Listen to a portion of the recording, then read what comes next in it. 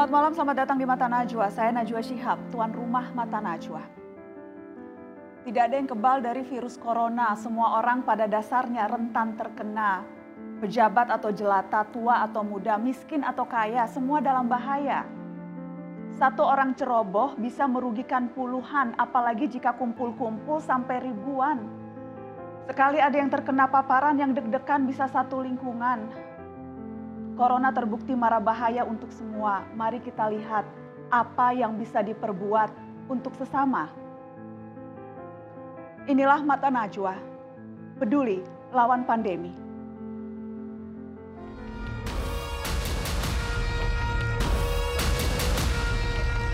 Saya juga melihat sarana-prasarana pasien, baik untuk ruang penanganan pasien, baik ventilator semuanya sudah siap, APD juga siap.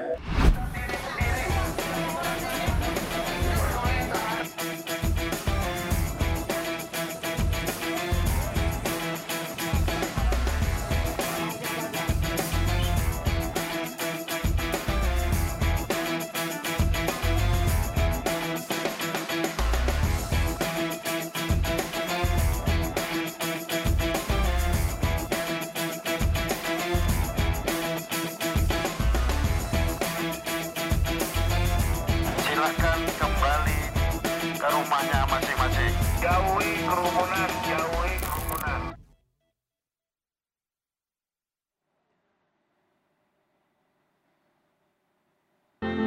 Malam ini Mata Najwa masih hadir tanpa penonton di studio, juga narasumber jarak jauh sebagai upaya untuk mencegah penyebaran virus corona. Sebelumnya Mata Najwa menyampaikan turut berduka cita mendalam atas berpulangnya Ibu Sujiatmi Notomiharjo, Ibunda Presiden Joko Widodo di Solo sore tadi. Semoga almarhumah husnul khotimah. Pemirsa, malam ini Mata Najwa peduli lawan pandemi. Jumlah pasien positif corona semakin meluas di berbagai daerah, korban terus berjatuhan karena wabah. Angka kematian terus meningkat menjangkiti berbagai kalangan tak terkecuali para petugas medis. Kami sudah terhubung dengan Leonita Triwachyuni, seorang dokter di salah satu rumah sakit yang juga putri dari almarhum dokter Bambang Sutrisna, guru besar epidemiologi FKUI yang wafat karena diduga terpapar corona dari pasien yang ditanganinya. Selamat malam, Mbak Leonita. Selamat malam, Mbak. Sebelumnya turut berduka cita mendalam atas berpulangnya ayahanda ya, Mbak. Terima kasih, Mbak. Sehat-sehat, Mbak Leonita? Sehat-sehat. Alhamdulillah. Boleh cerita Mbak Leonita terakhir jadi berkontak dengan almarhum ayahanda itu kapan, Mbak? Terakhir kalau kontak via telepon itu tanggal 20 malam.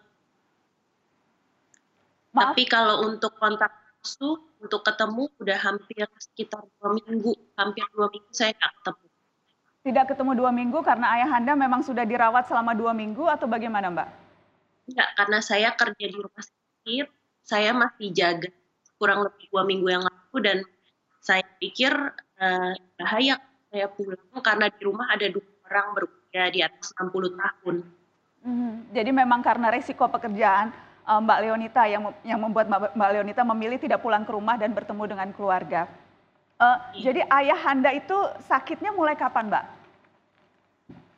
Kalau dari gejalanya sih kira-kira hari Selasa lalu papa udah mulai demam.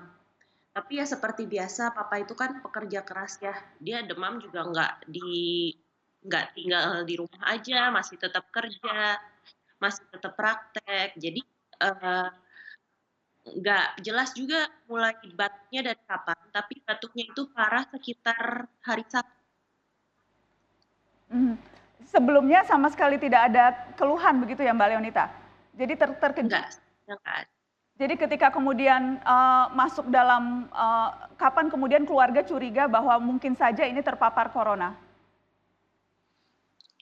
Sebenarnya dari awal papa kan udah ada cerita, kayaknya ada pasien yang datang ke tempat praktek dan dicurigai kok kayaknya suspek corona gitu. Cuman kita kan nggak tahu karena kita nggak punya kit untuk swab. Jadi itu diagnosis hanya dilakukan berdasarkan gejala dari laboratorium dan juga dari ronsen. Nah, jadi papa tuh udah pikir, wah jangan-jangan kena nih gitu. Dan kemudian, jadi waktu itu memang sempat ada histori bertemu dengan pasien yang diduga terpapar corona. Jadi dicurigai memang terpaparnya ketika ayahanda sedang praktek ya, Mbak? Iya, betul. Karena papa memang nggak punya lingkungan lainnya kan mengajar sama penelitian. Cuman FKM UI itu sudah menerapkan pembelajaran jarak jauh. Jadi memang papa kebanyakan ya mungkin terpaparnya dari praktek itu. Dan boleh diceritakan malam di mana kemudian Mbak Leonita mendapatkan informasi bahwa kondisi papa yang menurun sedemikian cepat, itu jadi memang bagaimana kronologisnya, Mbak? Jadi hari Minggu pagi itu papa kan sesaknya makin berat, batuk terus dan sesak. Lalu papa telepon. Yang telepon sih sebenarnya kakak karena papa nggak bisa telepon kan. Untuk bicara aja udah sulit. Jadi kakak nelfon, ini Noni nggak pulang. Papi sakit nih, minta tolong dianterin. Tadinya papa masih nggak mau ke rumah sakit. Nah terus akhirnya kita bilang ya udahlah mau ke rumah sakit lah, kita anterin. Akhirnya yang anterin suami aku. Terus diantar ke tanggal 22 pagi, kemudian dirawat, masuk isolasi. Nah di situ kita nggak dapat kabar apapun mengenai papa. Cuman dari sore sampai malam papa telepon terus. Papa selalu bilang, Noni tolongin papi Noni, papi sesak, papi kedinginan gitu. Mungkin memang saya paham sih di isolasi itu nggak ada. Benar isolasi itu sistemnya satu orang satu ruangan, nggak ada namanya perawat nungguin di situ. Dokter dan perawat mungkin hanya mengawasi lewat CCTV dan monitor, bilang pasang monitor. Jadi memang agak susah minta tolong dan lain sebagainya. Dan papa itu saya tahu sekali papa bukan orang yang rewel gitu. Jadi ketika dia bilang no tolong gitu, jadi saya udah tahu ini pasti bahaya nih. Dan kebetulan kan saya memang masih sekolah spesialis dan ada junior saya yang sedang jaga di sana gitu. Jadi saya minta tolong banget untuk junior saya ketokin ke ruangan itu karena nggak bisa nunggu di dalam. Jadi ruangan yang saya foto waktu di Instagram saya itu, saya hanya bisa masuk ke situ di pagi ketika ditelepon papa mau diintubasi, mau dipasang ventilator. Kalau misalnya kita lihat keluarga pasien lain itu mereka nunggunya di luar, benar-benar di luar bangsal tersebut dan hampir ke tempat parkir. Jadi nggak bisa masuk ke dalam. Nah terus papa kan bilang kayak gitu, saya akhirnya telepon terus ke junior saya, terus habis itu saya juga karena saya juga juga beberapa kali di Persahabatan, jadi saya tahu extension ruang isolasi tersebut, saya telepon langsung ke sana. Saya bilang minta tolong untuk liatin papa saya gitu. Jadi ya beberapa kali kayak gitu sampai terakhir nggak telepon saya tapi telepon suami saya sampai 12 malam masih telepon, tapi habis itu hilang nggak ada kabar. Dan pagi-pagi setengah 7 pagi saya ditelepon. Terus dari pihak rumah sakit bilang, Mbak ini papahnya mau dipasang ventilator, kita tolong datang untuk persetujuan. Akhirnya kita datang ke sana baru boleh masuk ke dalam ruang tunggu yang diisolasi itu.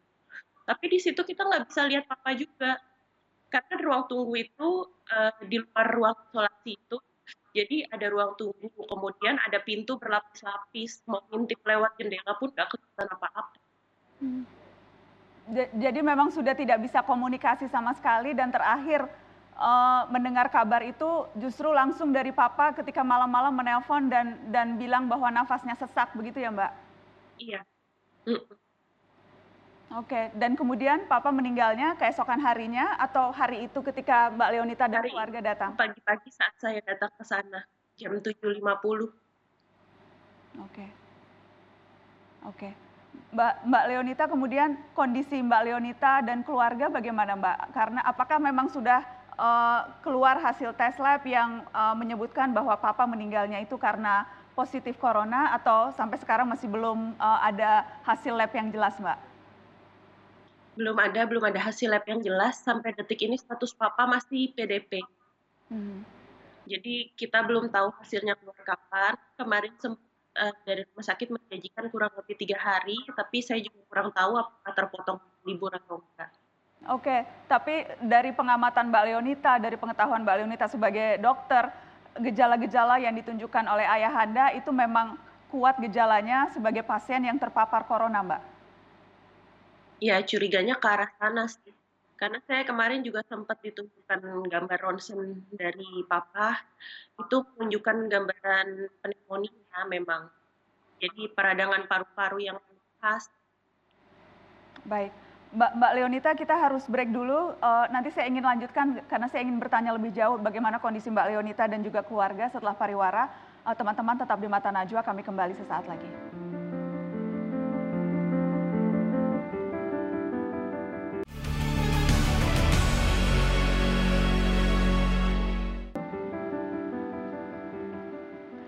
Pandemi virus corona atau COVID-19 membuka mata dunia. Wabah ini tak kenal sara, kasta, dan usia. Semua bisa terkena tanpa pandang mata.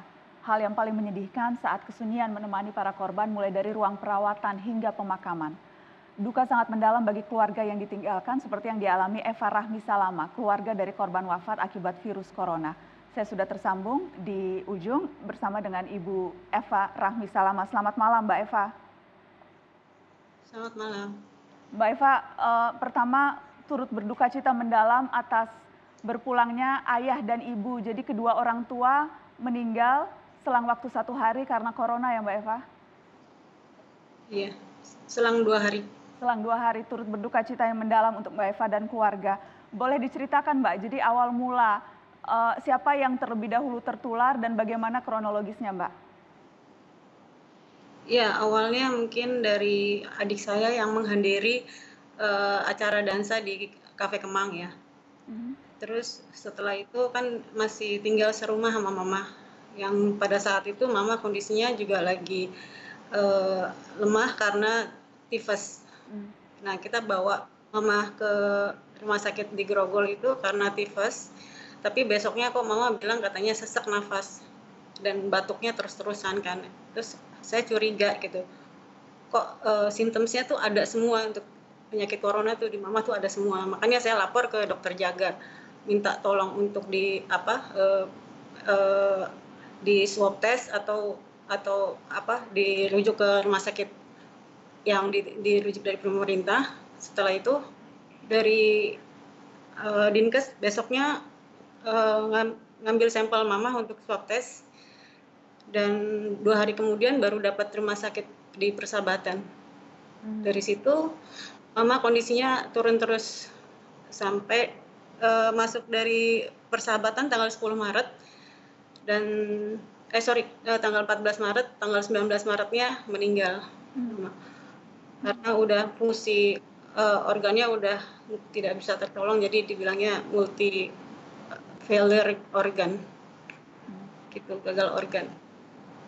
Dan kemudian ayahanda itu apakah setelah ibunda yang masuk rumah sakit rujukan dulu wafat baru kemudian ayahanda terkena atau bagaimana Mbak?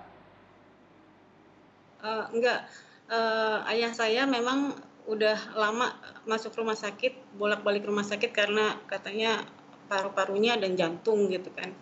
Terus tapi kita sempat nengokin ke papa saya beserta adik saya dan mama saya juga. Nah, saya nggak tahu apakah itu tertular dari adik saya atau siapapun, saya nggak tahu.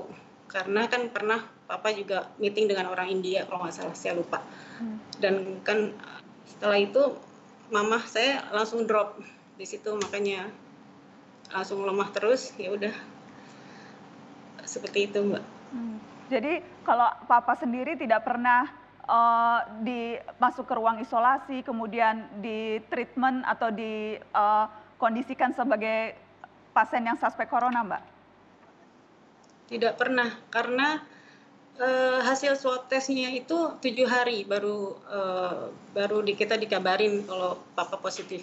7 hari dari hari Minggu ke hari Sabtu siang dikabarin, Sabtu sore meninggal. Jadi karena itulah penanganannya jadi telat. Kalau adik Mbak Eva sendiri yang tadi Mbak Eva cerita pernah datang ke acara di Kemang dan kemudian itu berarti ada kemungkinan kontak dengan pasien 01. Apakah sudah pernah dinyatakan positif, sudah pernah diperiksa? Ya, adik saya sudah diperiksa dan memang positif, makanya saat ini masih diisolasi di rumah sakit. Gitu. Kondisinya bagaimana adik Mbak Eva? Sekarang udah membaik, mungkin karena umurnya lebih muda jadi dia daya tahan tubuhnya lebih bagus ya.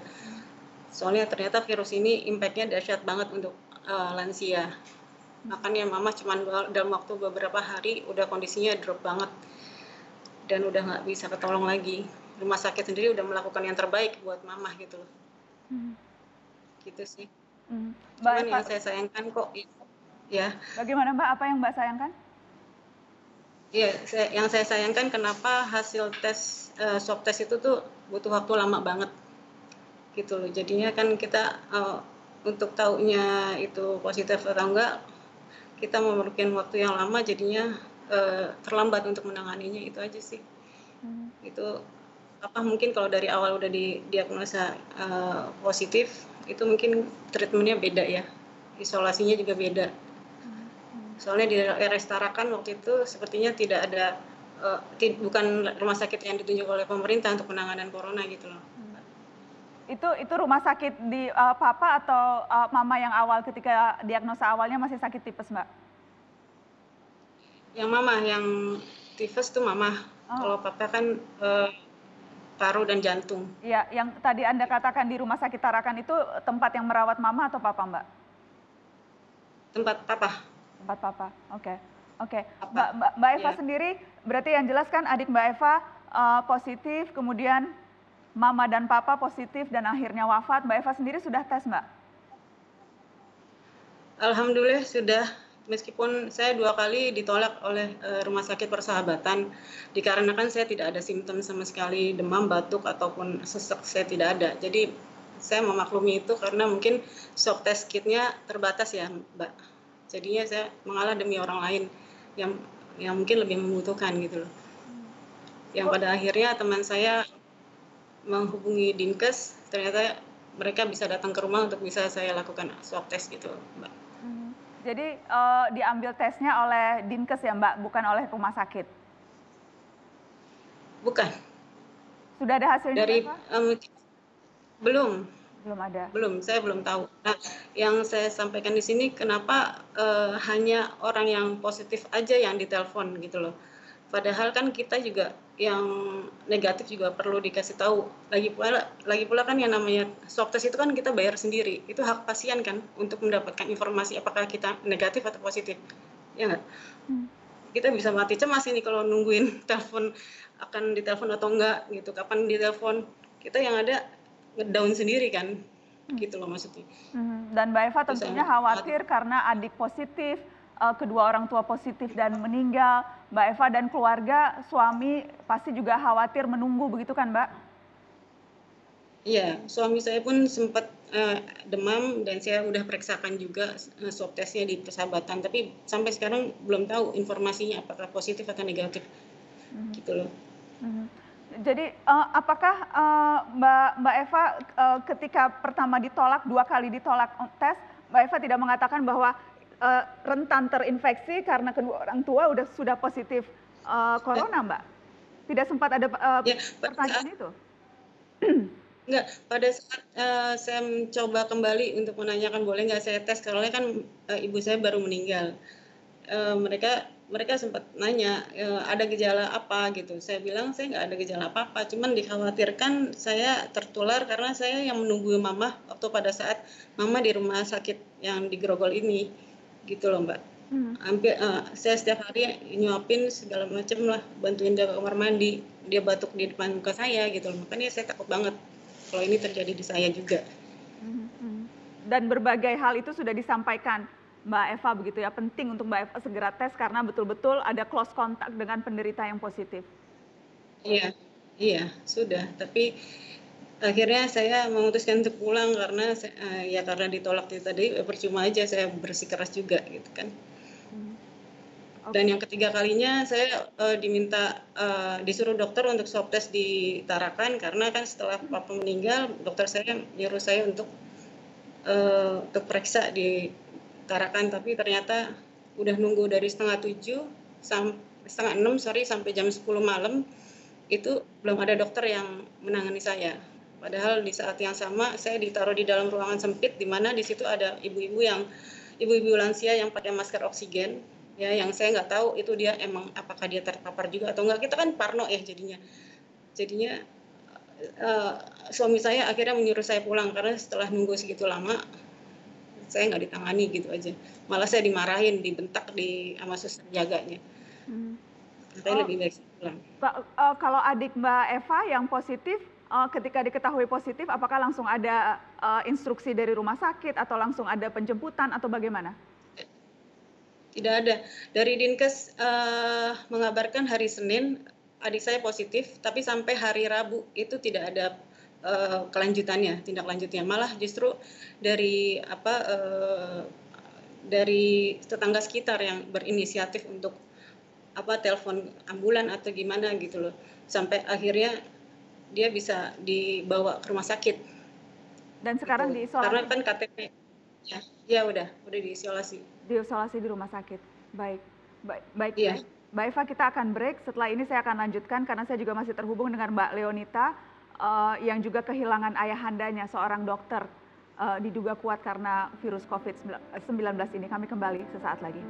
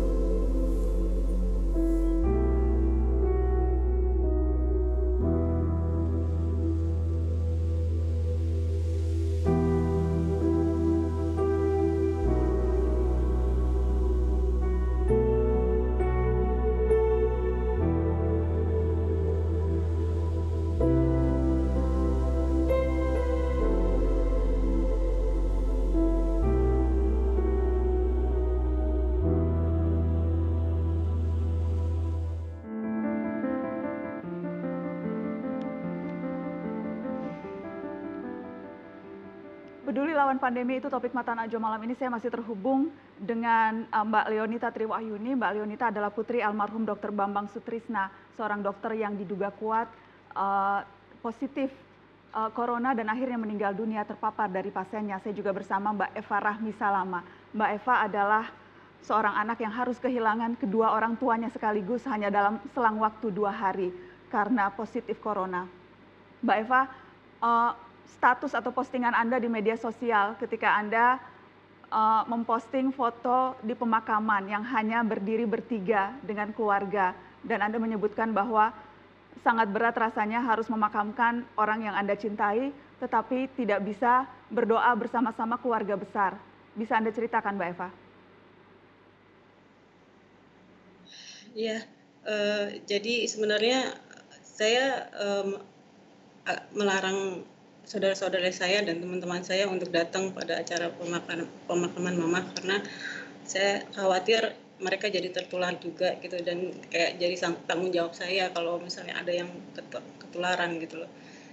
Dan pada saat sampai di pemakaman, ternyata saya pikir akan ada petugas yang memang pakai baju APD, ternyata tidak, hanya tukang gali kubur berapa orang, 7 orang kalau nggak salah, saya lupa.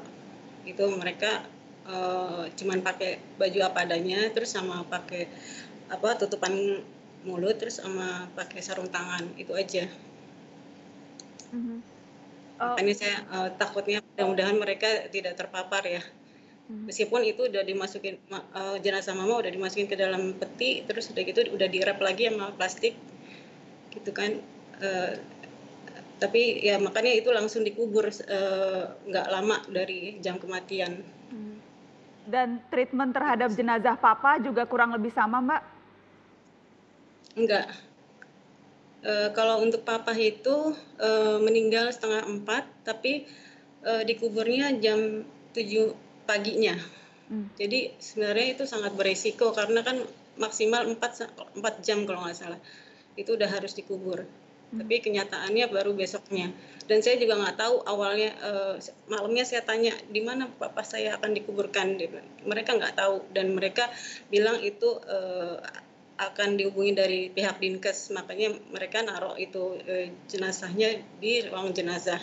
Dan saya tidak boleh mendekat karena potensi untuk terpapar besar karena kan mereka masih wrapping petinya juga gitu loh. Jadi sampai saat-saat terakhir mama dan saat-saat terakhir papa, Mbak Eva sebagai anak sama sekali tidak bisa melihat bagaimana kondisi orang tua ya Mbak? Iya, makanya itu makanya saya ngerasa nggak bisa ngapa-ngapain dan sedih banget nggak bisa ngelihat muka mama terakhir, muka papa terakhir. Soalnya dari mama masuk ke rumah sakit Persahabatan, saya minta tolong lihat dari jauh, even lewat nurse station, saya nggak apa-apa. Cuman nggak boleh juga, sama sekali nggak boleh masuk. Gitu. Kalau papa juga gitu. Makanya saya sangat sedih banget nggak bisa ngantar papa yang terakhir karena memang dari Dinkes belum ada pemberitahuan kapan akan dikuburkan dan di mana dikuburkan gitu loh. Baru besok paginya. Dan besok paginya juga saya dilarang sama keluarga papa saya untuk mengantar ke pemakaman karena resikonya terlalu tinggi, udah lebih dari 4 jam. Ya, Mbak Leonita, hal yang sama juga Mbak Leonita alami ketika treatment bagaimana memperlakukan jenazah yang diduga positif corona itu memang harus melalui prosedur tertentu, Mbak Leonita?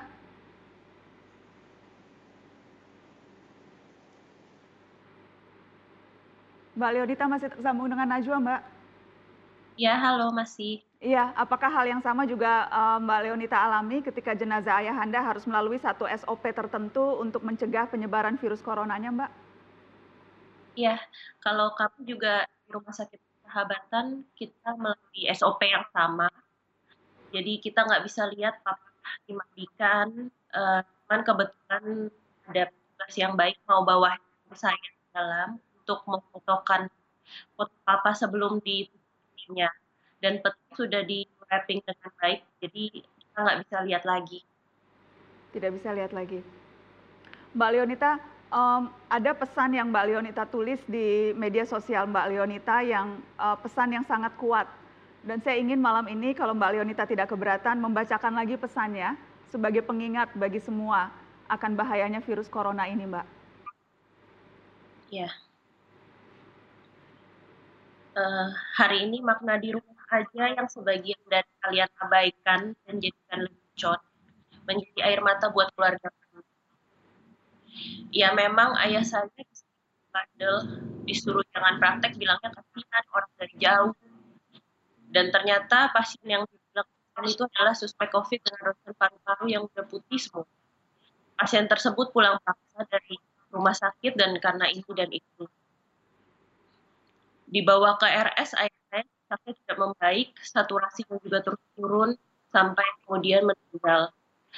Saya tulis pesan di Instagram ini cuma mau minta tolong, please untuk yang punya pilihan, jangan bandel di rumah aja, dan yang udah di rumah sakit, jangan bandel sampai pulang paksa.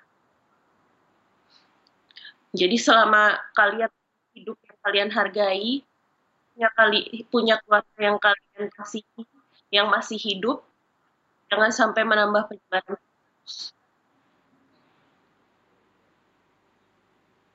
Terima kasih Mbak Leonita. Jangan sampai menambah beban. Jangan sampai justru yang punya pilihan untuk berada di rumah aja menambah beban. Mereka-mereka terutama tenaga medis seperti yang dialami oleh Mbak Leonita. Baik. Terima kasih banyak sudah bergabung di Mata Najwa malam hari ini, Mbak Leonita. Mbak Eva, terima kasih banyak sudah bergabung. Sekali lagi, bela sungkawa yang mendalam untuk keluarga Mbak Eva maupun Mbak Leonita. Selamat malam, Mbak. Boleh saya Terima kasih. Baik, boleh ada pesan buat silakan Mbak Eva ingin menyampaikan apa Mbak?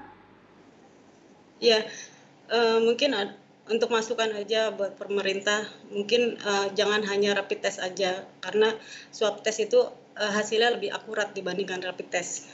Soalnya adik saya pas pada saat di tes rapid test itu hanya darah dan toraksnya normal, tapi begitu di swab test dia positif. Itu. Yang kedua, saya mau menyampaikan bahwa penanganan hasil swab testnya itu kalau bisa lebih dipercepat supaya bisa ditangani oleh dokter dengan baik gitu loh ya. Lalu saya cuma menyampaikan sini juga bahwa adik saya bukan tertular dari suspek nomor 1 gitu, seperti yang di berita di surat kabar atau di media online. Tapi ya memang di acara dansa itu bisa siapa aja, bukan hanya dari suspek nomor 1. Karena Gitu. Dan untuk posko KLB, ya. Ya, karena berada di acara yang sama yang kemungkinan penularannya bisa dari mana saja. Iya, betul. Itu terus untuk posko KLB mungkin bisa lebih responsif lagi untuk menangani WA yang masuk atau telepon dari penderita atau orang yang menanyakan. Soalnya saya responsnya sampai sekarang belum direspon punya saya yang terakhir gitu. Itu sih. Baik, baik Mbak Eva, terima kasih masukannya. Sekali lagi turut berduka, semoga semuanya sehat-sehat. Salam untuk seluruh keluarga besar Mbak Leonita maupun Mbak Eva. Selamat malam Mbak. Iya, terima kasih. Selamat malam. Mata Najwa akan kembali, kita akan mendengarkan bagaimana cerita para pejuang betul-betul yang ada di lini depan, para perawat yang ada di rumah sakit rujukan. Seperti apa cerita mereka sesaat lagi.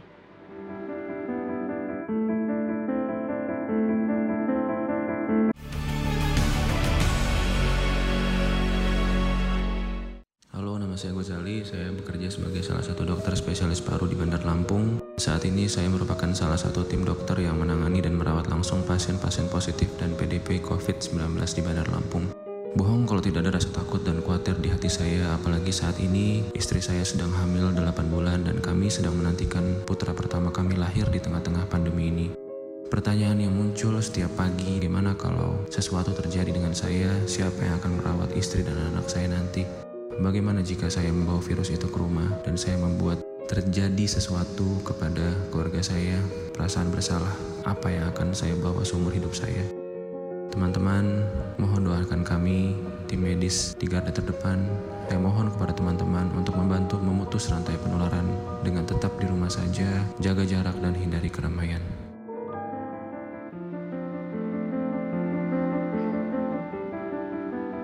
Beragam cerita hadir dari para tenaga medis yang berada di garda terdepan penanganan pandemi corona.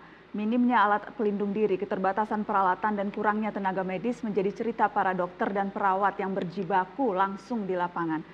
Malam ini saya sudah terhubung dengan Ketua Umum Persatuan Perawat Nasional Indonesia, Harif Fadilah, yang terus mengawal dan menyemangati rekan-rekannya yang saat ini berjuang di rumah sakit. Selamat malam Pak Harif. Selamat malam Mbak Najwa. Pak Harif, dari data yang Anda miliki, ada berapa banyak sebetulnya sekarang perawat yang sudah terinfeksi atau diduga kuat menjadi suspek COVID-19 ini, Pak? Ya, dari data kami survei internal, karena nggak mudah mendapatkan data ini secara kepada yang berwenang. Kami survei internal itu ada sampai hari ini ada 4 perawat yang positif COVID, ada sekitar 182 yang ODP, dan ada sekitar 15 yang PDP. Dan sudah ada 1 yang confirm meninggal karena positif COVID-19 ya Pak? Ya, betul sekali Mbak. Baik, banyaknya petugas medis seperti dokter yang juga kemudian wafat, sudah ada 7 dokter yang meninggal. Ini apakah mempengaruhi bagaimana teman-teman perawat ini bekerja di garda terdepan, Pak? Sedikit banyak mempengaruhi, namun demikian karena memang tugas dan panggilan sebagai profesi kita harus melaksanakan. Tetapi yang menjadi catatan kami sebenarnya adalah bagaimana kita bisa melaksanakan tugas dengan baik bila kita dilindungi secara penuh. Itulah kiranya ya harapan daripada teman-teman yang di lapangan hari ini yang sedang berjuang. Saat ini kondisi di lapangan bagaimana Pak? Apakah sebagian besar sudah cukup terlindungi dengan APD yang mulai berdatangan atau secara real di lapangan ini masih jadi problem? Ya, sebaiknya pemerintah mengecek sampai tidaknya APD ini, karena sampai hari ini kami masih mendapatkan dalam hotline PPNI itu banyak sekali keluhan APD yang mereka belum dapatkan. Karena mungkin fokus pemerintah adalah pada rumah sakit pemerintah, TNI, Polri, tetapi rumah sakit swasta yang juga sempat merawat COVID ini juga belum mendapatkannya. Dan sangat miris juga hari ini kami mendapatkan berita juga bahwa ada masker yang N95 itu dipakai bergantian. Itu karena sama sekali mereka sangat kekurangan gitu. Itu kan berbahaya juga. Dipakai bergantian oleh perawat yang bertugas saking minimnya stok, Pak? Ya, betul sekali. Itu di rumah sakit swasta. Ya. Jadi apa alternatif yang dilakukan teman-teman perawat Pak di situasi seperti ini? APD kurang tapi tetap harus berada di garda terdepan untuk menemui pasien yang kemungkinan besar terpapar. Ya, kalau di rumah sakit rujukan saya kira hari ini stoknya masih cukup. Ya. Dan mereka diperlukan memang banyak sekali setiap hari itu karena memang harus lengkap sekali masuk di dalam ruangan isolasi. Tetapi di rumah sakit yang lain ini yang menjadi macam-macam variasi bentuk modifikasinya. Dan kami rasa ini sangat-sangat tidak baik, sangat berbahaya sekali untuk perawat dan sangat tidak aman. Oleh karena itu saya kira kebutuhan APD ini saya kira memang tidak hanya sekali saja dan terus-menerus harus disediakan. Kami sendiri di organisasi profesi sedang membuka hotline, kemudian mencari bantuan baik itu dari lembaga di dalam negeri maupun di luar negeri kami sudah coba. Ya. Saya juga ingin tanya Pak Harif, ada informasi bahwa ada sejumlah perawat yang juga mendapatkan stigma, jadi diusir dari kos-kosannya karena khawatir akan membawa virus. Betulkah itu Pak Harif? Ya, benar sekali. Jadi ada sekitar 4 orang perawat yang dilaporkan ke kami itu diminta untuk tidak kos lagi di tempatnya, sehingga mereka harus terpaksa bermalam di rumah sakitnya. Tapi tadi pagi sudah alhamdulillah ada kabar gembira bahwa mereka sudah difasilitasi oleh rumah sakit, mendapatkan tempat tinggal dan mendapatkan fasilitas antar jemput gitu. Jadi memang ini stigma dari masyarakat yang takut dengan perawat yang bertugas sehingga menolak sampai pada tahap pengusiran begitu ya Pak? Ini sesuatu yang bagaimana memaknai ini para perawat yang sudah berjibaku luar biasa tetapi ketika pulang pun harus diusir Pak. Bagaimana memaknai itu? Ya, saya kira ini satu pemahaman yang barangkali belum utuh tentang perawat dan tugasnya. Jadi kalau masyarakat, ini hanya segelintir ya, tetapi banyak di antara masyarakat justru sangat berbangga dan berbahagia bila ditempati atau dekat dengan perawat ataupun dokter. Karena apa? Karena mereka akan menjadi sumber utama di dalam perilaku hidup sehat, di dalam pencegahan, dalam masalah-masalah kesehatan. Bahkan kalau di warga itu perawat ataupun tenaga kesehatan itu menjadi tempat bertanya, walaupun itu pertemuan RT, tapi yang ditanya adalah tentang kesehatan, pasti itu. Maka saya kira tidak begitu beralasan bila perawat itu kemudian karena kasus wabah ini didiskriminasi. Justru harusnya bersyukur mendapatkan pencerahan dari sumber utama yang paham tentang itu. Mungkin warga sekitar khawatir karena mendengar informasi bahwa minimnya alat pelindung diri dan minimnya proteksi yang diberikan kepada tenaga medis kita ini sehingga mereka kemudian berasumsi wah kalau kemudian pulang ke kos-kosan berpotensi untuk menulari yang lain. Jadi memang kekhawatiran itu yang kerap muncul ya Pak? Bisa seperti itu juga dan bukan hanya pada masyarakat. Justru kami sebagai pemberi pelayanan ini juga sangat khawatir. dan sudah pada tahap di beberapa daerah yang sudah pada tahap sudah mulai menyerah ini. Kalau memang tidak ada APD, kami tidak akan melayani.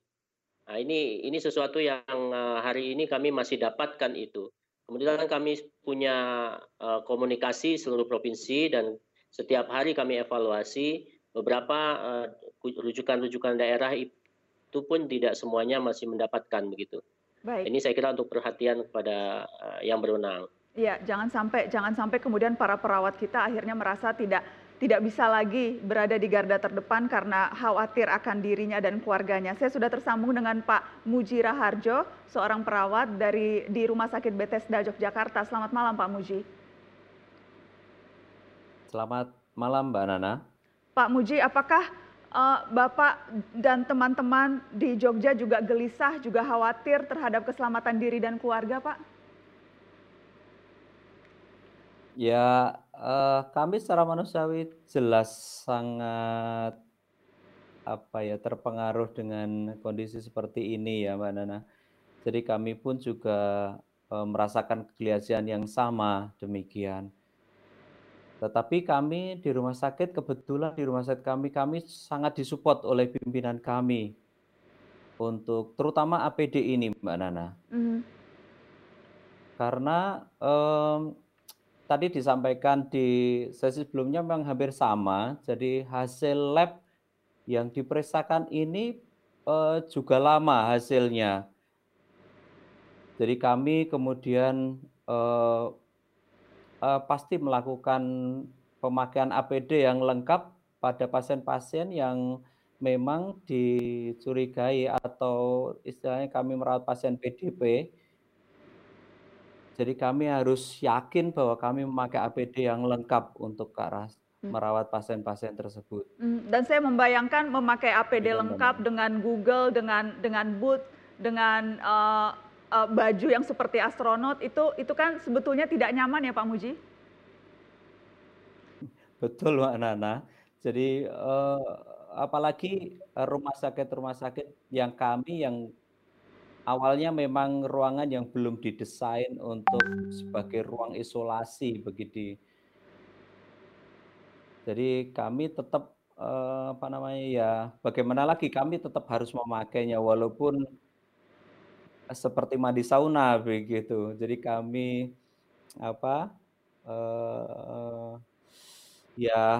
demi keamanan kami semua kami tetap harus memakainya demikian.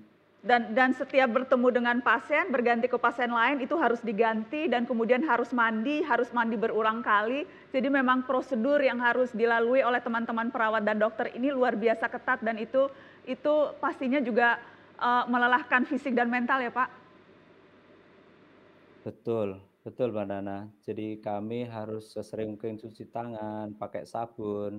Kemudian kami pastikan kalau kami pulang kami harus mandi besar, jadi keramas, mandi pakai sabun semuanya supaya kami semuanya aman. Demikian. Keluarga di rumah bagaimana Pak Muji? Sempat khawatir, sempat deg-degan atau seperti apa? Ya, kalau deg-degan ya karena ini kebetulan istri juga seorang radiografer ada di rumah sakit, jadi juga menangani juga sama. Melakukan foto pada pasien-pasien PDP, ya untuk keamanan kami supaya kami semuanya tenang, kami mikirkan keluarga juga supaya tenang. Ya ini anak-anak dengan terpaksa kami ikutkan ke tempat neneknya begitu. Jadi anak-anak diungsikan ya Pak? Iya Mbak Nana.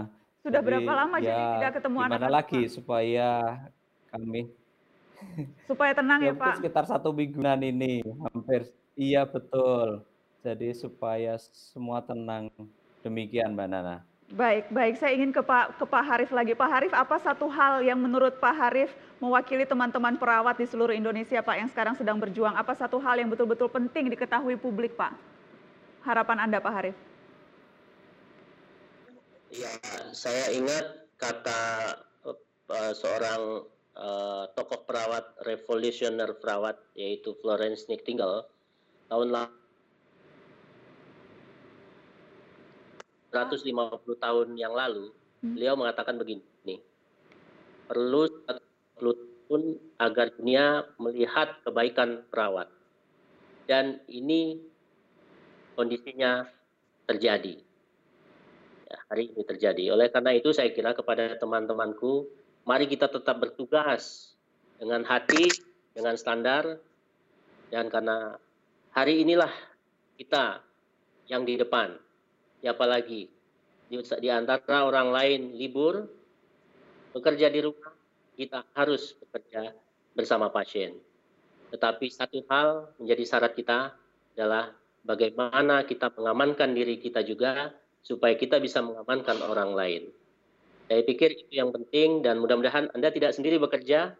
Ada kami PPNI yang selalu mengkawal, dan mudah-mudahan apa masalahnya segera kita akan coba upayakan yang terbaik kepada siapapun. Saya kira itu, Mbak.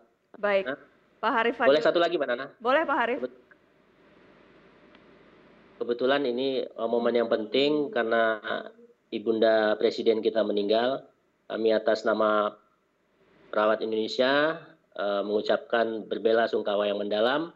Semoga almarhum Ibunda Bapak Jokowi husnul khotimah. Demikian. Amin. Terima kasih Pak Harif Fadilah, terima kasih Pak Muji dari Yogyakarta. Sekali lagi terima kasih banyak, bukan hanya sudah bersedia ke Mata Najwa, tapi terima kasih banyak atas perjuangan, atas pengabdian, atas pengorbanan teman-teman perawat di seluruh Indonesia. Salam hormat, salam cinta untuk seluruh perawat. Selamat malam, Pak. Terima kasih, Pak Nana. Kami akan kembali setelah pariwara, tetap di Mata Najwa.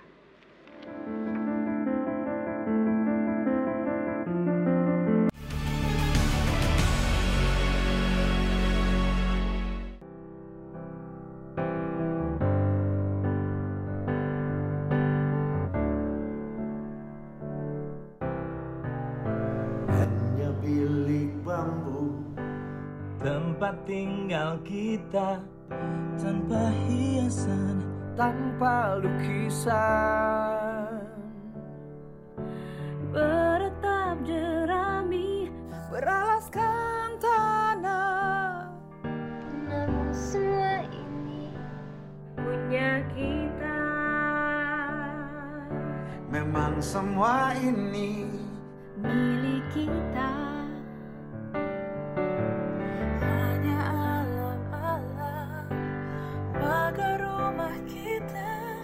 Tanpa anyelir, tanpa melatih, hanya bunga bakung tumbuh di halaman. Namun semua ini punya kita. Memang semua itu milik kita. Lebih baik di sini. Rumah kita sendiri. Segala nikmat dan anugerah yang kuasa. Semuanya ada di sini. Lebih baik di sini. Rumah kita sendiri. Segala nikmat dan anugerah yang kuasa. Semuanya ada di sini. Rumah kita.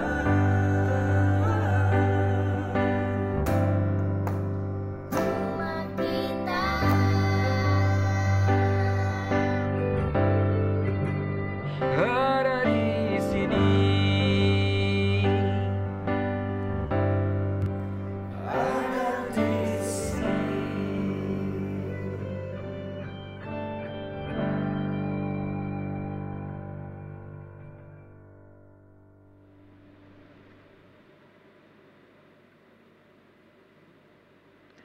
Berbagai gerakan dilakukan berbagai kalangan untuk menggalang solidaritas melawan pandemi corona. Salah satu gerak nyata yang dilakukan juga para pekerja seni tanah air. Sejumlah musisi bersatu menggelar konser musik di rumah aja untuk menggalang donasi. Saya sudah terhubung dengan para musisi, ada Dr. Tompi, ada Rosa, dan ada Vidi Aldiano yang akan bercerita ke kita. Apa itu konser musik di rumah aja? Selamat malam Dr. Tompi, selamat malam Teh Rosa, selamat malam Vidi. Selamat malam. Malam, Mbak Nana. Terima kasih banyak sudah bergabung di Mata Najwa. Saya ingin ke Dr. Tompi dulu, boleh cerita konsep konser musik di rumah aja dan bagaimana itu bisa menggalang solidaritas dan berharap masyarakat akan menyumbang, Dokter. Ya, jadi ini konser musik yang kita rancang memang dikerjakan di rumah. Tujuannya untuk menjadi simpul solidaritas yang mempertemukan orang-orang yang punya kemampuan, kesempatan, niat baik untuk membantu semua yang ada di tengah pandemi ini sih. Jadi semua musisi akan bernyanyi secara pro bono, kemudian akan meminta kesediaan semua penonton ataupun baik itu individu, perusahaan atau organisasi manapun bisa berkontribusi melalui donasi, dan nantinya hasil yang kita dapatnya 100% tidak diambil sedikit pun untuk kepentingan produksi, ya. Semuanya akan disalurkan untuk semua yang membutuhkan, daerah-daerah yang rentan gitu, baik itu tenaga medis, baik itu pasien, baik itu orang-orang yang memang harus terpaksa bekerja dan nggak bisa tinggal di rumah. Ada berapa banyak musisi yang terlibat, Dr. Tompi? Pada awalnya kan ini karena memang kita waktunya sangat cepat ya. Dari yang tadinya sekitar 10-15 artis, terus sekarang tuh semuanya tuh pada kontak ke kita, pada ayo dong ikutan dong. Jadi kayaknya harus dipikirkan untuk menjadikannya sebagai ada beberapa wave gelombang mungkin, Mbak Nana. Jadi akan dilakukan secara berkala. Tapi yang jelas ini episode atau awalan pertama tujuannya memang menggalang solidaritas, mengumpulkan musisi-musisi yang kemudian nanti berharap yang menyaksikan musisi favoritnya akan menyumbang lebih banyak, begitu ya? Ya. Oke. Ya. Saya ingin ke Teh Rosa. Teh Rosa, apa yang motivasi utama yang mendorong mau terlibat di konser di rumah aja ini untuk galang donasi? Terus terang kemampuan kita kan cuman bisa bernyanyi dan juga mungkin bisa mengajak orang-orang untuk lebih aware, ngasih tahu apa yang bisa kita kasih tahu, karena mungkin di media kita punya lumayan banyak follower gitu. Jadi mungkin itu aja sih dasarnya. Jadi saya sebisa mungkin berpikir apa yang bisa saya kontribusikan supaya saya bisa berguna untuk orang lain. Sementara secara pribadi saya dan teman-teman juga terkumpul beberapa untuk membeli APD, untuk untuk menjamin beberapa ratus keluarga supaya mereka tidak usah keluar rumah. Jadi kita mengantarkan makan dan uang untuk mereka membayar kontrakan. Itu juga beberapa teman saya, maksudnya kita per grup-grup itu beda-beda gitu konsennya. Tapi yang jelas apapun yang bisa dilakukan, sekecil apapun itu terus berusaha untuk dilakukan untuk bukan hanya ya membangkitkan empati dan juga menolong mereka yang rentan. Saya juga lihat Teh Ocha juga bikin video kampanye yang meminta orang untuk tetap di rumah dan sebagainya. Itu sesuatu hal yang juga terus berusaha dilakukan oleh Teh Rosa. Iya betul sekali, karena sebetulnya mungkin masih banyak orang-orang di luar sana yang tidak menyadari kenapa harus di rumah gitu. Mereka tidak tahu kalau di rumah itu mereka menyelamatkan nyawa. Karena kalau mereka berjumpa dengan orang lain, seperti tadi kita lihat, banyak sekali potensi mereka ketemu gitu ya, mereka ketemu bertukar virus, akhirnya bisa semuanya kena. Tapi banyak alasan juga kenapa mereka nggak bisa diem di rumah gitu, karena alasan ekonomi yang amat sangat dimengerti gitu. Jadi saya dan teman-teman mengumpulkan uang juga untuk kalau bisa mereka menandatangani surat. Ini kita akan menjamin selama 2 minggu sejumlah berapa, tapi konsekuensinya harus berjanji untuk tidak keluar rumah gitu dan diam di rumah di rumah aja gitu. Dan nanti akan ada beberapa relawan juga yang selalu mengecek apakah betul mereka tetap tinggal di rumah, kayak gitu. Jadi buat mereka yang tidak punya pilihan akan diberikan alternatif sehingga mereka tidak rentan terkena keluar rumah dan rentan terkena virus. Oke, saya ingin ke Vidi. Vidi, pertanyaannya sama, apa hal yang paling penting yang menurut Vidi mendorong sehingga bergabung dalam gerakan solidaritas bersama ini? Iya, menurut aku semua warga Indonesia pasti punya perannya masing-masing. Aku pun sama. Cuman karena sebagai musisi kita bisa paling besar menghibur teman-teman, tapi sekaligus menaikkan awareness betapa pentingnya untuk stay di rumah. Dan tapi tadi udah banyak yang disebut Teocha juga, banyak orang juga nggak bisa kerja dari rumah. Jadi kita sebagai orang-orang yang mungkin punya privilege untuk bisa melakukan hal yang lain, kita bisa galang dana, kita bisa menghibur teman-teman, kita bisa mengajak fans kita untuk bisa berkontribusi, why not gitu. Dan ini salah satu caranya gitu, Mbak Nana. Konser di rumah aja, di mana seluruh musisi akan tampil di rumah, ini menggalang donasi untuk beberapa program.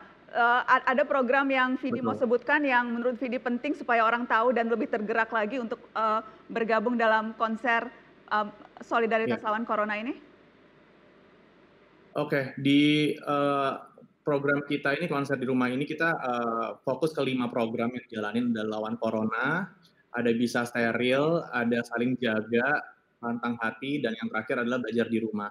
Buat aku pribadi, karena aku emang fokus dan udah aktif di gerakan Semua Murid Semua Guru dari beberapa tahun ke belakang, aku emang fokus belajar di rumah untuk membantu teman-teman semua, adik-adik semuanya untuk bisa mendapatkan alat belajar yang sederhana, yang bertemakan edukasi virus corona. Jadi anak-anak kecil pun bisa mengerti dengan caranya yang lebih mudah dan sederhana apa itu virus corona, betapa pentingnya untuk menjaga kebersihan, cuci tangan.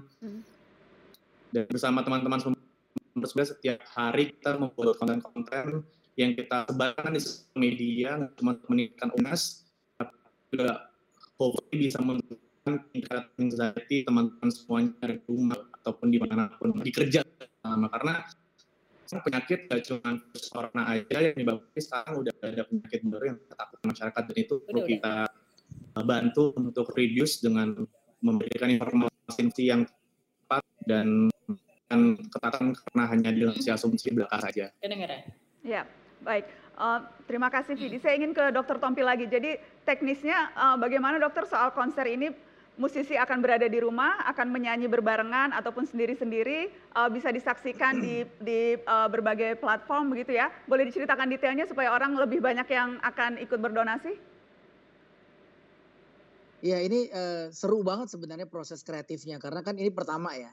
Pertama kali saya rasa di Indonesia baru mulai ada live concert tapi menggunakan sosmed base-nya gitu. Dan yang jadi masalah itu adalah yang terlibat banyak, sehingga mungkin ada pemain yang satu di rumah A, yang satu di mana gitu. Karena dan ini yang membuat teman-teman yang membantu produksi itu lumayan muterin kepala gimana cara ini kejadiannya supaya enak didengar gitu kan. Nah jadi sementara kita problemnya ya internetnya naik turun misalnya, jadi soundnya suka nggak stabil. Nah ini beberapa hari ini kita masih tektokan dengan teman-teman untuk nyari formulasi yang enak supaya apakah nanti terpaksa bagian yang nyanyi yang memang terlalu jauh internetnya nggak mumpuni di daerah itu, apakah kita record duluan tapi tetap ada sesi ngobrol live-nya. Nah kita lagi cari sih Mbak Nana. Intinya adalah menghibur, mengajak orang untuk lebih sadar dan memberikan informasi yang penting tentang corona ini sendiri gitu. Dan yang paling penting mengajak orang bersolidar bersama, menyumbangkan sekecil apapun nominal yang dipunya untuk sama-sama melawan corona. Ya, jadi saya rasa ini bukan masalah mempertanyakan orang kaya ngasih berapa, orang miskin ngasih berapa, ya. Karena besar kecil itu ngukurnya nggak dari hanya berapa besar rupiahnya saja, tetapi seberapa bermakna itu jadi nilai untuk orang lain sih. Sekecil apapun pasti bermakna.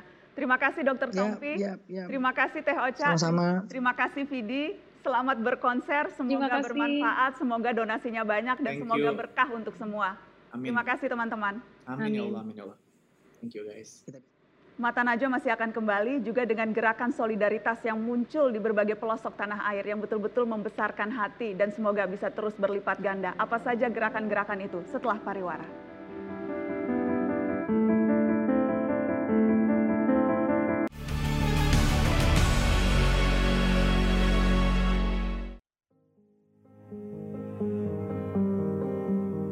Saya adalah kasir di sebuah kafe di Bali. Biasanya, kafe ini rame banget. Sekarang dilema. Ada pelanggan, deg-degan. Nggak ada, ekonomi lesu. Karena aku nggak bisa di rumah aja, efeknya aku tuh jadi parnoan. Tiap sampai kantor, pasti ngelap kursi meja, pulpen, mouse, keyboard, sama printer. Belum lagi pas ke lapangan. Masih banyak loh yang bersihin sembarangan. Kemarin aja, bahkan ada yang bersihin di depan muka aku sendiri. Kami bukanlah petugas medis. Kami petugas bandara di Pontianak. Di saat gencar imbauan untuk di rumah aja, kami tetap harus melayani ribuan penumpang. Seringkali, kami kesulitan menghadapi penumpang yang tak jarang lebih galak dari kami. Ketika dicek di kantor kesehatan pelabuhan bandara, kami berharap teman-teman mau mengikuti anjuran untuk tidak keluar dari rumah. Kami takut, tapi kami tak bisa jadi pengecut.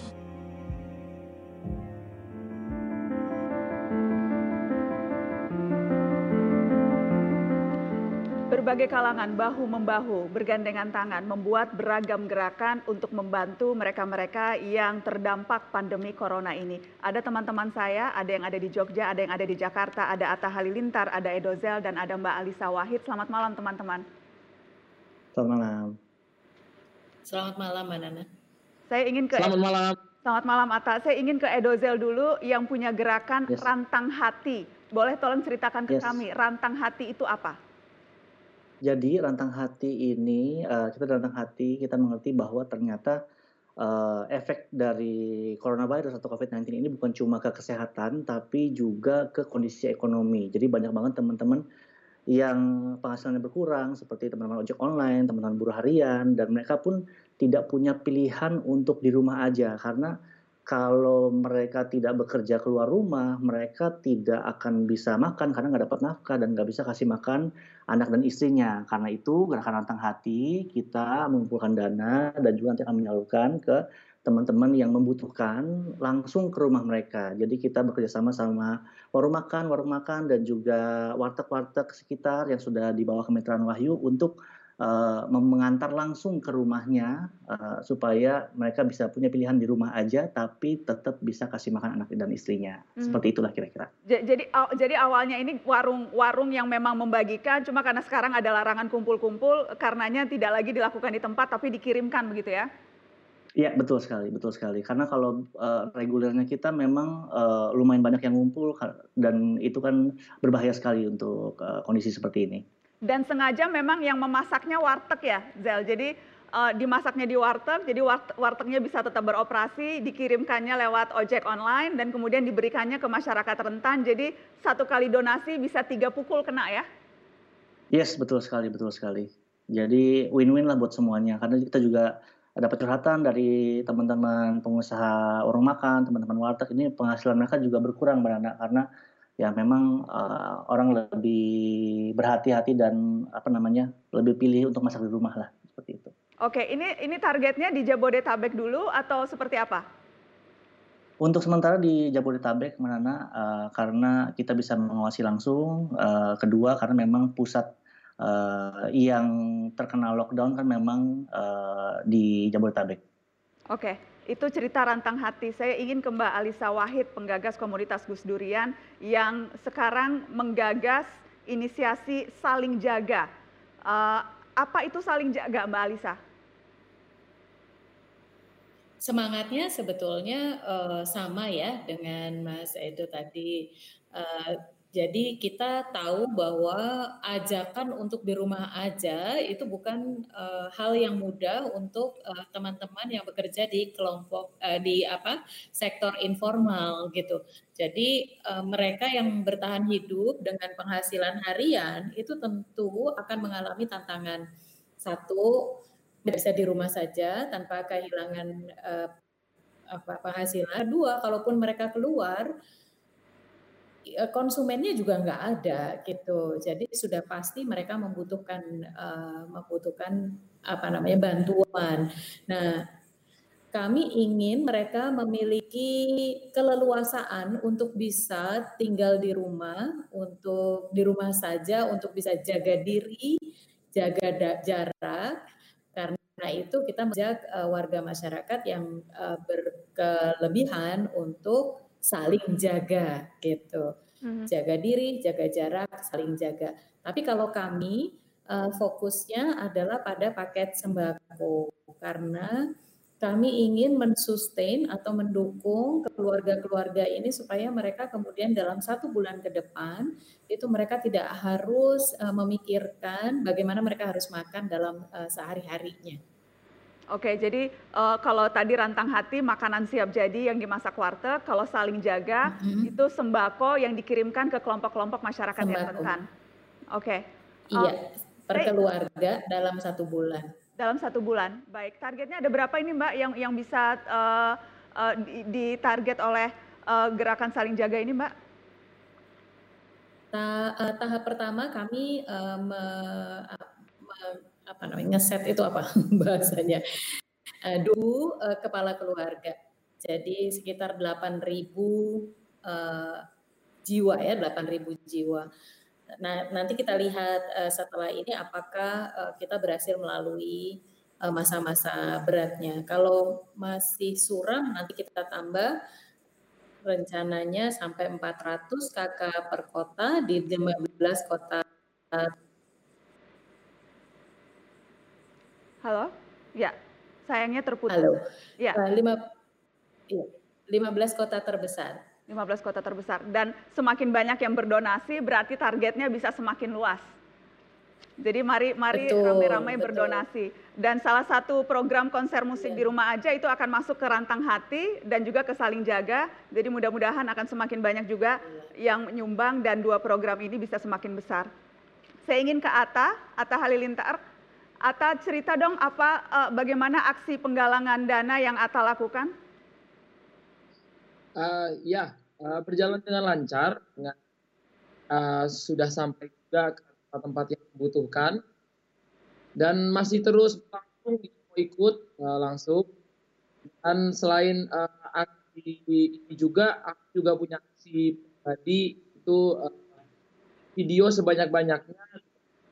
Hasilnya diperuntukkan untuk dikasihkan kepada para pejuang nafas di luar sana yang lebih memerlukan penghasilan itu daripada aku sendiri. Gitu. Oke, tapi fokus utamanya saat ini lebih ke alat pelindung diri atau variatif juga? Fokus utama dari donasi yang akan dikumpulkan lewat kitabisa.com bersama Atta? Kalau yang di Kitabisa itu lebih ke rumah sakit, para perawat, dan perlindungan untuk para super kita. Ya, sayang sekali terputus, tidak begitu jelas. Saya akan cek bagaimana, apakah ada kendala teknis, atau boleh diulang sekali lagi, Ta? Ya, dana untuk yang penggalangan itu untuk para superhero, para pahlawan kita di rumah sakit, perawat-perawat, dan orang-orang yang membutuhkan di garda terdepan kita berjuang melawan coronavirus. Iya, untuk mereka-mereka di garda terdepan seperti para perawat yang tadi juga berbincang-bincang di Mata Najwa. Terima kasih banyak Atta sudah bergabung di Mata Najwa. Terakhir saya boleh minta Mbak Alisa kalau melihat sebetulnya rasa solidar warga itu teman-teman kita itu luar biasa besar ya Mbak, nominal demi nominal, jumlah kecil ataupun besar itu berdatangan ke berbagai gerakan. Ini membuat kita berbesar hati ya Mbak. Betul, sebetulnya kita sedang membuktikan bahwa nilai gotong royong yang memang menghidupi bangsa Indonesia itu masih hidup. Sehingga menjalani situasi seperti ini pun kami melihat bahwa warga bangsa itu mereka walaupun mereka juga kesulitan, mereka tetap mau memberi kepada orang lain. Saya melihat di laman kitabisa.com untuk yang bantu ekonomi warga, ada yang menyumbang 2.000 Mbak Nana, ada yang menyumbang 5.000. Padahal menyumbang kita bisa itu kan bukan seperti menyumbang di toko ada kotak sumbangan ya. Jadi ada kotaknya terus kita sambil ini orang kalau mau nyumbang lewat kita bisa itu niat banget, ada proses yang harus dilakukan. Dan dia nyumbang Rp5.000 atau Rp10.000 berarti walaupun kemampuannya hanya segitu, tapi tetap ingin memberikan kepada orang yang lebih membutuhkan. Dan ternyata dari Rp2.000, Rp5.000, Rp10.000, uang yang terkumpul juga luar biasa. Luar biasa banyak dan insya Allah akan juga bisa membantu lebih banyak orang. Terima kasih banyak teman-teman atas segala gerakan yang dilakukan. Semoga bisa berlipat ganda. Terima kasih Edozel, terima kasih Atta, terima kasih Mbak Alisa. Terima kasih Mbak Nana. Terima kasih Kak Najwa. Mata Najwa masih akan kembali. Setelah ini saya akan berbincang dengan Pak Polisi. Pak Polisi yang sekarang sudah ke jalan-jalan dan membubarkan kerumunan. Mereka-mereka yang masih ngeyel ada di jalanan padahal sebetulnya bisa ada di rumah. Bagaimana polisi akan bersikap terhadap mereka yang ngeyel-ngeyel ini. Setelah pariwara tetap di Mata Najwa.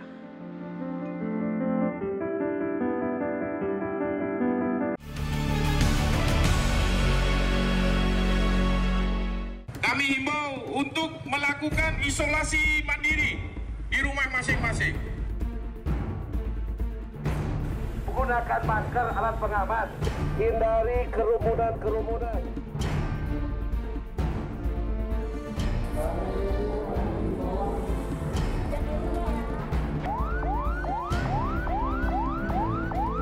Makanan silakan dibungkus, bawa pulang ke rumah.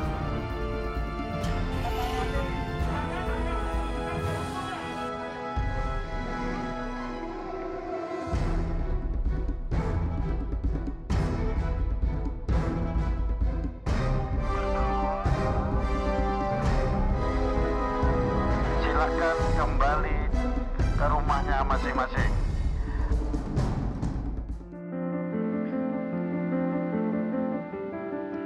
Ya teman-teman, kendati pemerintah sudah memberikan himbauan bagi masyarakat untuk tetap berada di rumah dan meminimalisir pertemuan, namun kerumunan massa tetap saja ada. Tak sedikit warga yang meremehkan wabah ini dan mengabaikan himbauan untuk tidak menyelenggarakan acara hiburan atau kendurian. Kapolri mengeluarkan maklumat akan membubarkan setiap kerumunan secara paksa, bahkan dengan ancaman pidana. Saya sudah terhubung dengan Kepala Divisi Humas Mabes Polri, Irjen Polisi M. Iqbal. Selamat malam Pak Iqbal. Assalamualaikum warahmatullahi wabarakatuh. Selamat malam Mbak Nana. Waalaikumsalam Pak Iqbal. Jadi polisi akan tegas kalau ada kerumunan, kalau ada acara akan dibubarkan, bahkan mungkin saja akan dipidana, begitu Pak? Betul Mbak Nana, tapi izin saya belum masuk ke pertanyaan itu. Saya mengucapkan bela sungkawa dulu terhadap Bapak Presiden atas berpulangnya Ibunda Bapak Presiden. Ya. Semoga almarhumah diterima di sisi Allah SWT, husnul khotimah. Juga mengucapkan berduka kepada para orang tua narasumber tadi. Ya. Semoga juga para orang tua juga diterima di sisi Tuhan dan seluruh keluarga tabah. Amin, amin. Begitu Mbak Nana. Ya.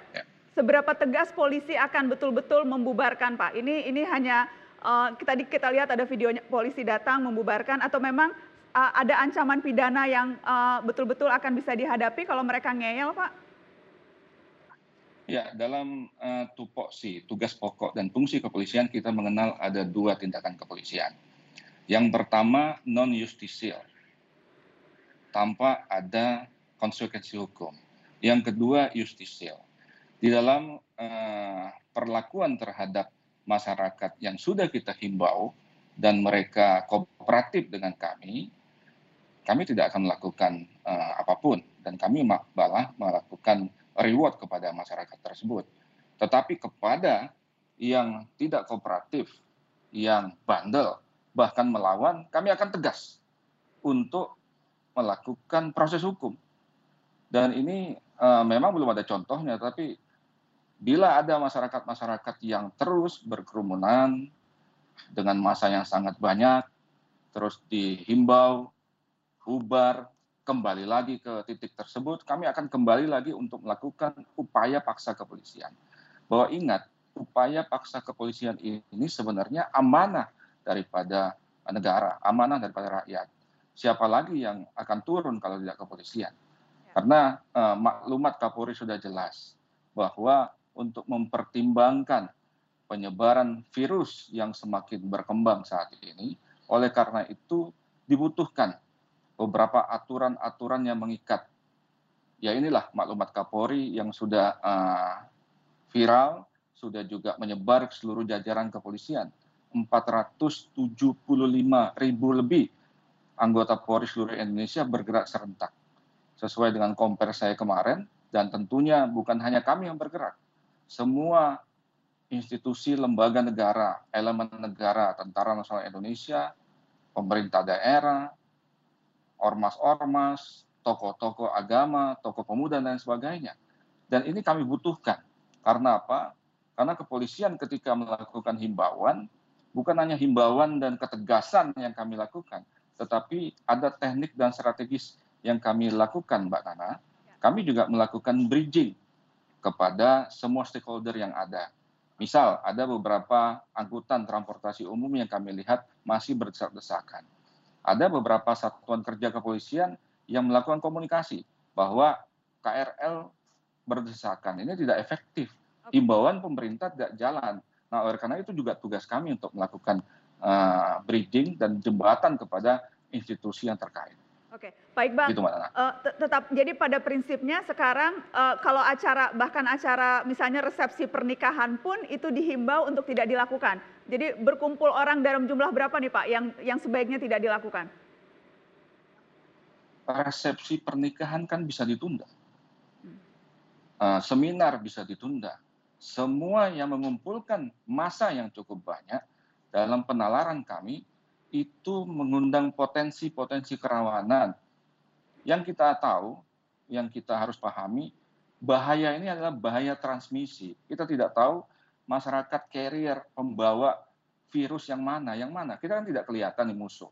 Nah, oleh karena itu, Polri hadir sebagai salah satu elemen negara untuk melakukan intervensi kepolisian. Jadi, berapapun ada masyarakat yang berkumpul, kami wajib membubarkan. Kalau kami diam saja, mungkin kami juga kena konsekuensi hukum.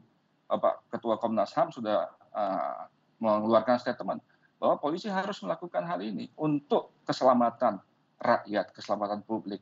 Bahwa hukum tertinggi di negara Kesatuan Republik Indonesia ini adalah keselamatan publik. Oleh karena itu, kami tegas melakukan itu. Memang belum ada contoh, mudah-mudahan besok dan lain sebagainya ada contoh bahwa kami akan proses hukum. Siapapun yang berkumpul dengan massa yang sangat banyak.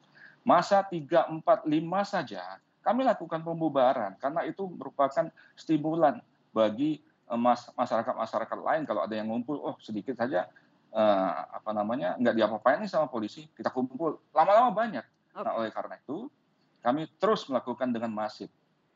Begitu, Pak. Baik, jadi ini pesan kepada siapapun, polisi tidak akan ragu bertindak tegas, akan membubarkan kerumunan karena sekali lagi demi mementingkan keselamatan nyawa kita semua. Terima kasih Pak Iqbal sudah bergabung di Mata Najwa. Selamat bertugas Bapak.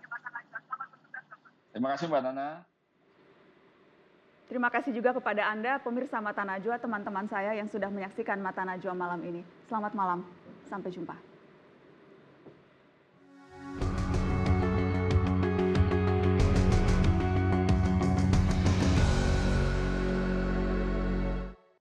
Virus corona telah menyadarkan segenap kita setiap tindakan bisa berdampak kepada sesama. Cukup satu orang saja yang kadung terpapar, entah berapa yang bisa dibikin menggelepar. Kesombongan dan kecerobohan berdampak mematikan. Kita semua rentan di hadapan virus yang tidak kelihatan. Tak ada tempat bagi egoisme di masa kritis. Ingin menang sendiri niscaya mempertebal krisis. Saatnya bahu-membahu memutus sebaran virus sebelum imunitas kita makin bertambah aus. Jarak fisik memang harus terus direnggangkan, jalinan sosial yang justru harus dikuatkan. Solidaritas kini tak hanya bermakna bagi sesama, justru penting bagi keselamatan masing-masing kita. Sembari terus menuntut negara optimal bekerja, inilah saatnya memperkuat solidaritas warga.